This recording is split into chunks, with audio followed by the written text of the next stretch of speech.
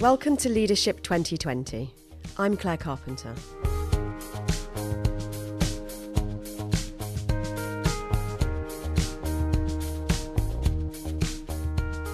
I'm joined today by Kim Nilsson. Kim is an ex-astronomer turned entrepreneur and runs a data science marketplace called Pivigo. And Kim, I'm so excited. Thank you, first of all, for joining me today. I'm really excited about talking to you about all things data and leadership and how you have made the change yourself, actually, from the world of astrophysics into the world of entrepreneurship. So first of all, again, let me say thank you for joining us. Thank you very much. Yes, happy to be here. Thank you. So tell me about that. How did it happen? What led you from the world of physics into the world of data science? Well, yes, you see, first of all, I think as a background, I need to explain that I was about 13 years old when I looked up at the stars one night and I thought, I wonder why they twinkle at night, and went to borrow a book about astronomy from my local library and decided then and there that astronomy was going to be my career for life. And from there, it was a straight path into my PhD and starting my career as a scientist. Only to discover that actually I didn't enjoy it very much, and which was quite a shock when you've had a dream for that long and you've worked towards something for that long. But I realized that actually I didn't enjoy to sit behind a computer all day and run computer models and calculate the positions of stars, etc. But rather, I really wanted to work with people and to be out working among people and working in a team on a daily basis. And actually, that's then where my challenges started about transitioning out of academia, because it wasn't very easy to turn a very technical, a very academic career into something where I could actually work with people on a day-to-day basis. Yeah, I'm thinking that was a really brave decision for you as well. It's quite difficult, isn't it, to say the thing that you've trained for a really long time isn't actually what your passion is after all? Yes, it was. It was a very tough decision, and included a lot of pain and a lot of thinking and a lot of talking to people to dare to make the jump. In fact, I was quite lucky that at the time, the HR assistant at my work at my institute at the time, she was training to be a personal coach, and she offered to coach me for free as part of her training. And it was really helpful at that point to talk to someone who could really tease out what was important to me in my life. And I'm very grateful for helping me make that decision to transition. And whenever I get an opportunity nowadays, when I meet people who are unhappy in their careers, I try to support them to make the jump, because it's not fun to be in a job that you don't enjoy. And there are so many opportunities out there for those who dare to make the jump. I think that's really important advice, and I'm really interested that you used a coach to help you do that. And sometimes you do need just to have that person, don't you, to ask you some interesting questions to help you think in a different way.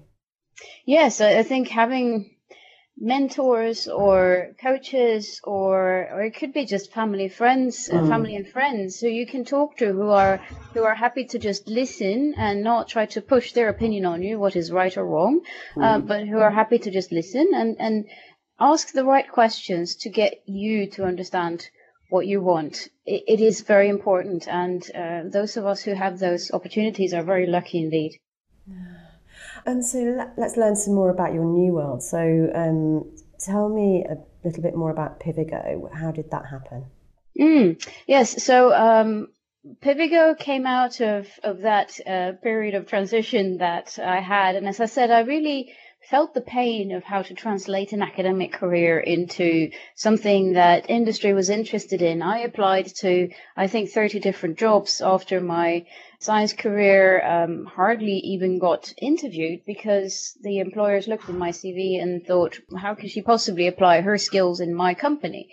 And so for me, the transition happened via an MBA, a Master of Business Administration, which I did in the UK, and where I met the co-founder of my business, who has a recruitment background. And so together we thought, well, this is something that a lot of people go through. We have incredible talent in our universities who really struggle to make that transition out of academia. And then we have an industry that says we can't find enough analytical talent. And so clearly there's a gap. And that's where we became very passionate to work in that gap, to see what we can do to help that gap, help the people find work. And that's what eventually turned into the company Pivigo.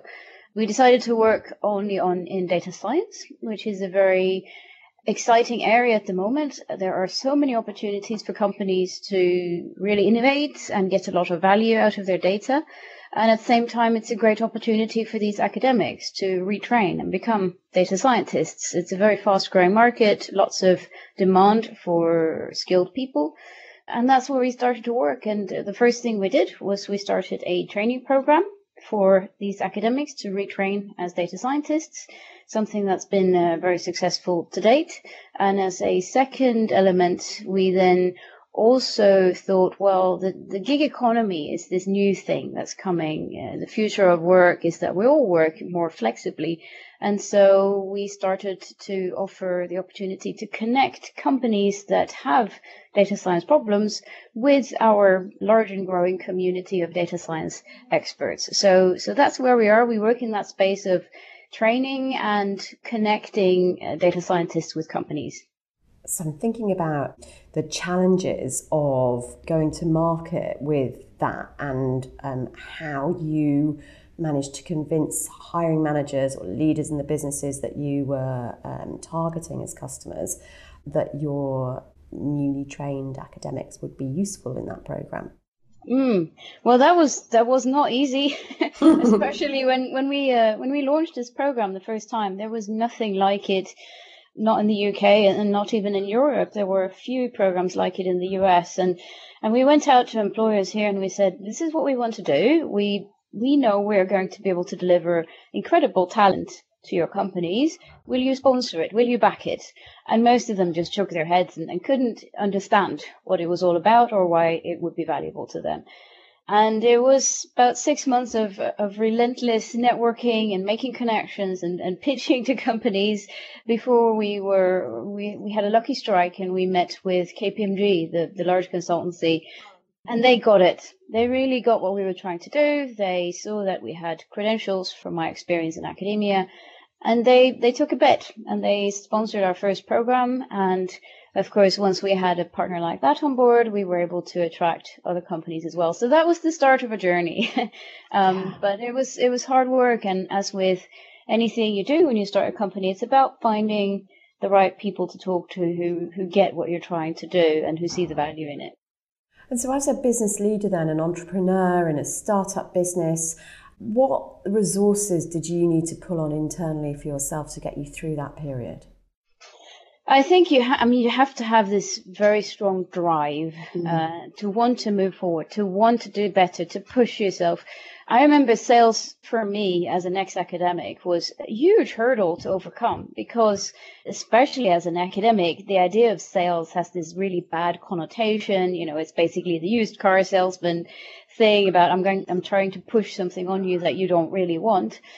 But actually, I was, again, lucky to have an encounter with a sales coach who gave me a free session and who made me see that sales is about win-win. It's about solving someone's problem, and then you both win from that. And so that made me ready to, think I can do that because actually I want to help these companies. And then it was, again, just a matter of pushing myself beyond the boundaries of comfort, and it gets easier every time. But you have to be a little bit of a masochist. You have to be willing and happy to really push yourself and do things you're not comfortable with, just for the thrill of when things then work out and you actually get recognition for everything that you've done.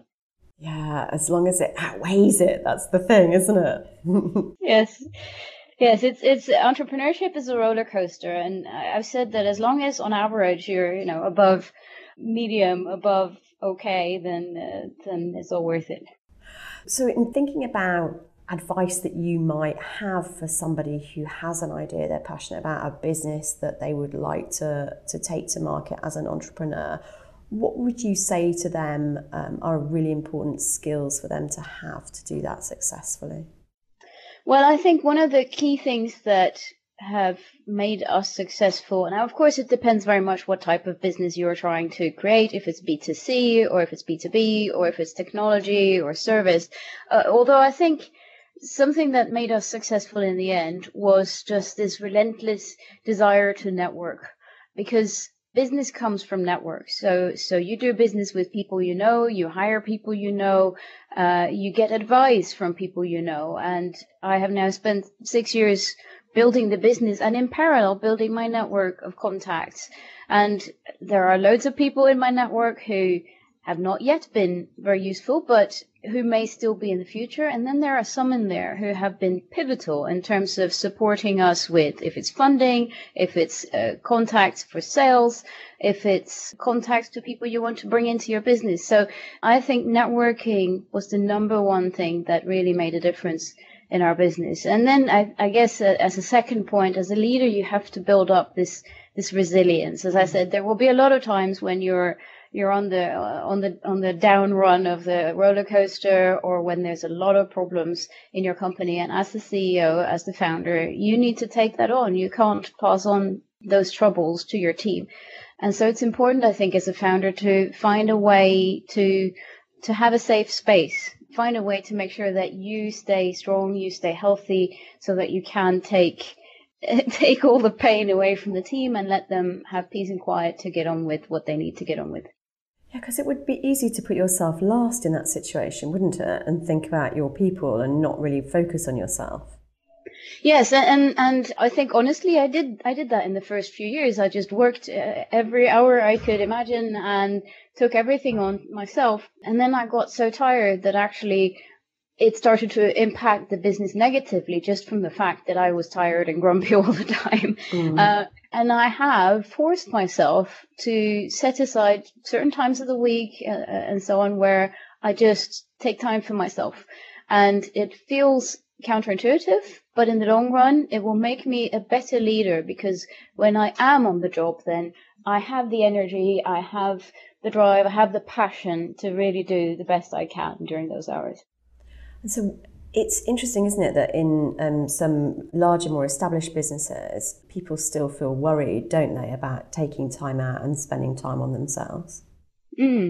Yes, and I wouldn't be surprised if there's a correlation between that and the fact that in the UK today we have this mental health wave of problems going through society. There are so many people in society that suffer from stress, from fatigue, etc. I think we need to take better care of each other, although that doesn't necessarily mean just working fewer hours. It's about rethinking how we work, I think, in a smarter way, and that we can really think about our own health and also be effective. Yeah, because we have to have those restorative moments, don't we? We really need them. Yeah. So just thinking about the way that people connect, so you talked about networking there as a really important skill and something that was very impactful in the way that your business grew. Not everybody is born to network, are they? Some people feel very worried about it and don't feel comfortable in that situation. How do you learn to be a great networker, do you think? Well, yes, okay. I mean, to be frank, I am not a very sociable person. I am not the life of a party. I have never been that sort of person that everyone knows and is friends with. But I actually had to learn to do this well. And I think maybe there's two key things to it that I would recommend those who are in the earlier stages to do. Number one is you really just need to force yourself to do it. Again, I remember one of my first astronomy conferences I was at was one of those where all the famous people in my area of science were there. And I really wish I knew them and that I could talk to them. And so I set myself a goal. I said, I'm going to this conference. I'm going to identify 3 people that I want to meet, and I will meet them. And I forced myself to go up to them and talk to them during the breaks. And it was really awkward. But afterwards, it felt really good because I had made the connection. I had also overcome my own shadow. So one thing is just forcing yourself to do it and almost put a metric on it if you have to incentivize yourself to do it. And again, it gets easier. The other thing I would say is you have to be a good conversationalist. And something that I have also realized with time is that by reading a lot of current affairs and things that go on, I store a lot of information in my head so that when I speak to someone and I find out that they're interested in a particular topic, I will have something I can talk about, how I've read in an article so and so, and thereby you get their interest and you can keep the conversation going so that it doesn't become awkward.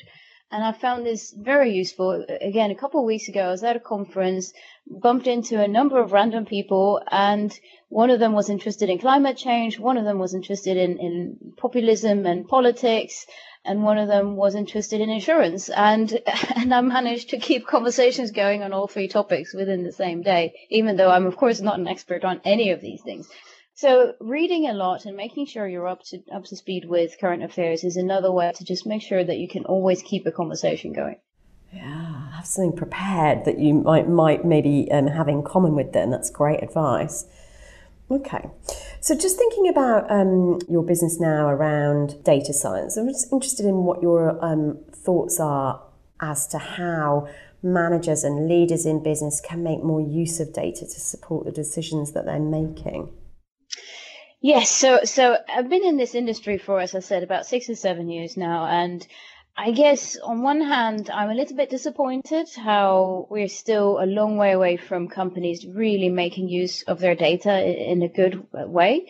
At the same time, I have seen change. I've seen evolution in the market in the last 6 years. So there is change happening. Now, there's just so many opportunities for companies to run their businesses better.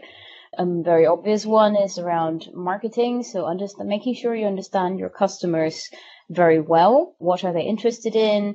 How do I improve my marketing spend? It's very obvious, I think, to everyone that if you can just target the right customers through the right channel, and then you will save money on the ones that you're wasting, and it will immediately make your company more profitable. Another case study, optimization. So if you are a company that has, for example, a fleet of vehicles, making them run just a few % more efficient is, again, straight to the bottom line. So there's a lot of low-hanging fruit within companies to innovate with data, but a lot of companies are afraid to get started because they simply don't know how. They don't know what problems they can solve, they don't know what data they have, and they don't know what people they need to make that happen. And is that around knowledge management in those organisations, do you think, in terms of how that's accessed and stored? I think that the first problem indeed is that a lot of companies are just simply not aware of the data sources they have. We recently did an exercise within our organization. So we're a small business, right? We are 15 team members. We are 6 years old. And yet we found that we have 50 different data sources of information around our business, within our business. And if you can then imagine that if you're a company that's 100 years old and has 10,000 employees, that's going to be exponentially larger. So just knowing what data you have in the first place is a large challenge for companies, and I think is the one that they've been tackling for the last few years in an attempt to get to a point where they can then start to analyze it. And some of the managers who I have met and worked with are quite frightened by data. They feel quite overwhelmed by it. Yes, well, and of course, then we start to talk about AI, and suddenly everyone is thinking Terminator and job losses, and yes, it can get quite sci-fi at some point. I think it's important to realize that data can be transformative within an organization, but it doesn't happen overnight, neither for good nor for bad. But on the other hand, it is something that can relatively quickly, within weeks or certainly months, make your business more successful. Now, why would you not want to try to do that, I wonder? And I guess those that are still afraid, they just need to find the right partner to get started with, someone who can hold their hand and while they go through those first few phases, because I have yet to meet a company that could not benefit positively from doing more with their data. So thinking about the difference then between what that might mean at a strategic level and for somebody in a senior management role who can make that kind of decision, and then the contrast between them and, let's say, a team leader in their first most junior management role, how might that second person make more use of data in their role to make better decisions, do you think?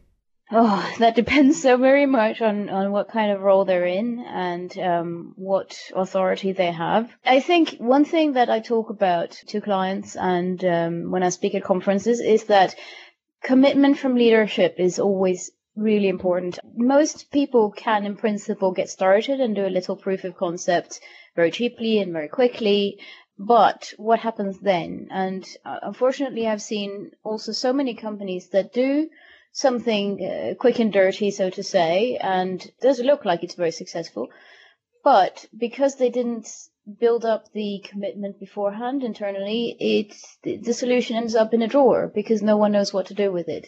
And then when someone asks about it, it actually looks like it was a failure because nothing came out of it. And so I encourage everyone to very early on think about how are we going to implement it? How are we actually going to productionize it, and actually derive the value of this solution once it's there? And that typically requires some commitment from senior levels or even board levels. So I think it's important to make sure you build up that support before you get started. Mm. And knowing that there's data at every level, isn't there? Not just the big data, the big corporate data, there is small data available to all of us. Absolutely, absolutely. And I think what many also forget about is that data is not just spreadsheets. It's not just big databases of rows and columns of numbers and data and text. What many forget is that data also come in the form of, for example, documents. So a PDF document, that is data, or images or videos. Data comes in many different forms, and we often neglect to think about the different types of data sources that we have within an organization, and we focus purely on the spreadsheets. And so there can be a lot of value for organizations also to look at those sort of non-traditional data sources. I'm wanting to ask you a question about qualitative data here as well, just even data in a room, in a meeting, feedback that I'm getting non-verbally from people. There's something about processing all of that as well, isn't there? Oh, absolutely. And this is where, as I said, if you do, say, social research and you're taking down notes, comments that people have made, or you have a feedback questionnaire where individuals have written feedback comments, that text can very easily be mined for data. This is an area called natural language processing, which is very, very much on the rise at the moment. And I suppose in the situation that you mentioned, you could even, if you had the permission to film the individuals, you could probably analyze those videos for posture and body language, etc., to glean more data than you had before.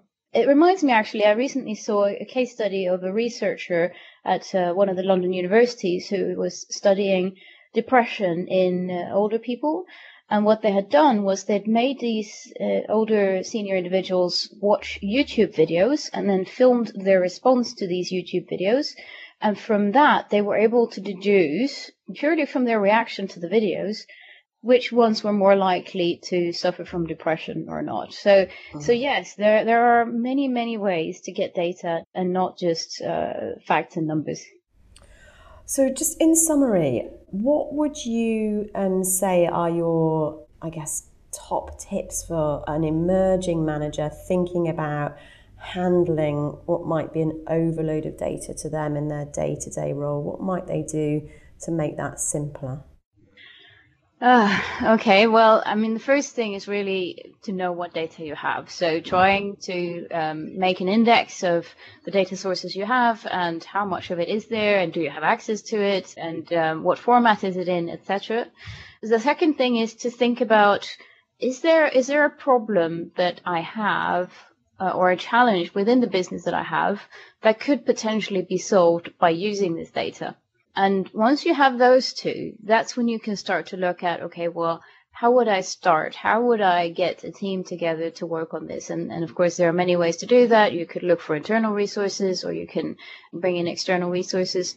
But that's really the steps to go through to get started and do that proof of concept. Not to forget building commitment from leadership at the same time, building excitement, because data should be exciting. And my last question for you, if you were going to give one piece of advice to someone, a budding entrepreneur with an idea they're passionate about, what would that be? Well, do it. I suppose it has to be. Just do it. If your life is such that you can afford to give it a try, then absolutely give it a try and give it everything you've got. And if you have to, then say, I'll give it 6 months and see, and then evaluate. That's what we did. I said, I'll try for 6 months. And if it doesn't work, well, then at least I know, and I won't be spending my whole life wondering what would have happened if I had tried. So absolutely, just go for it, give it your all and see if it works. And don't worry if it's a failure in the end, because failure is still something you learn from. You should still be proud that you really tried. And it doesn't mean anything negative about you as a person. So absolutely, just go ahead and do it. Wow, I think that is a great place for us to leave our conversation. So thank you. Thank you very much this afternoon, Kim. Thank you.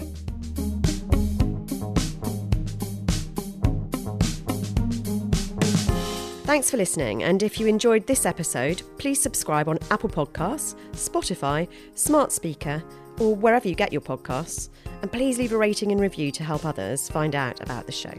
This is a Podo podcast produced by Nick Hilton in association with Corndell.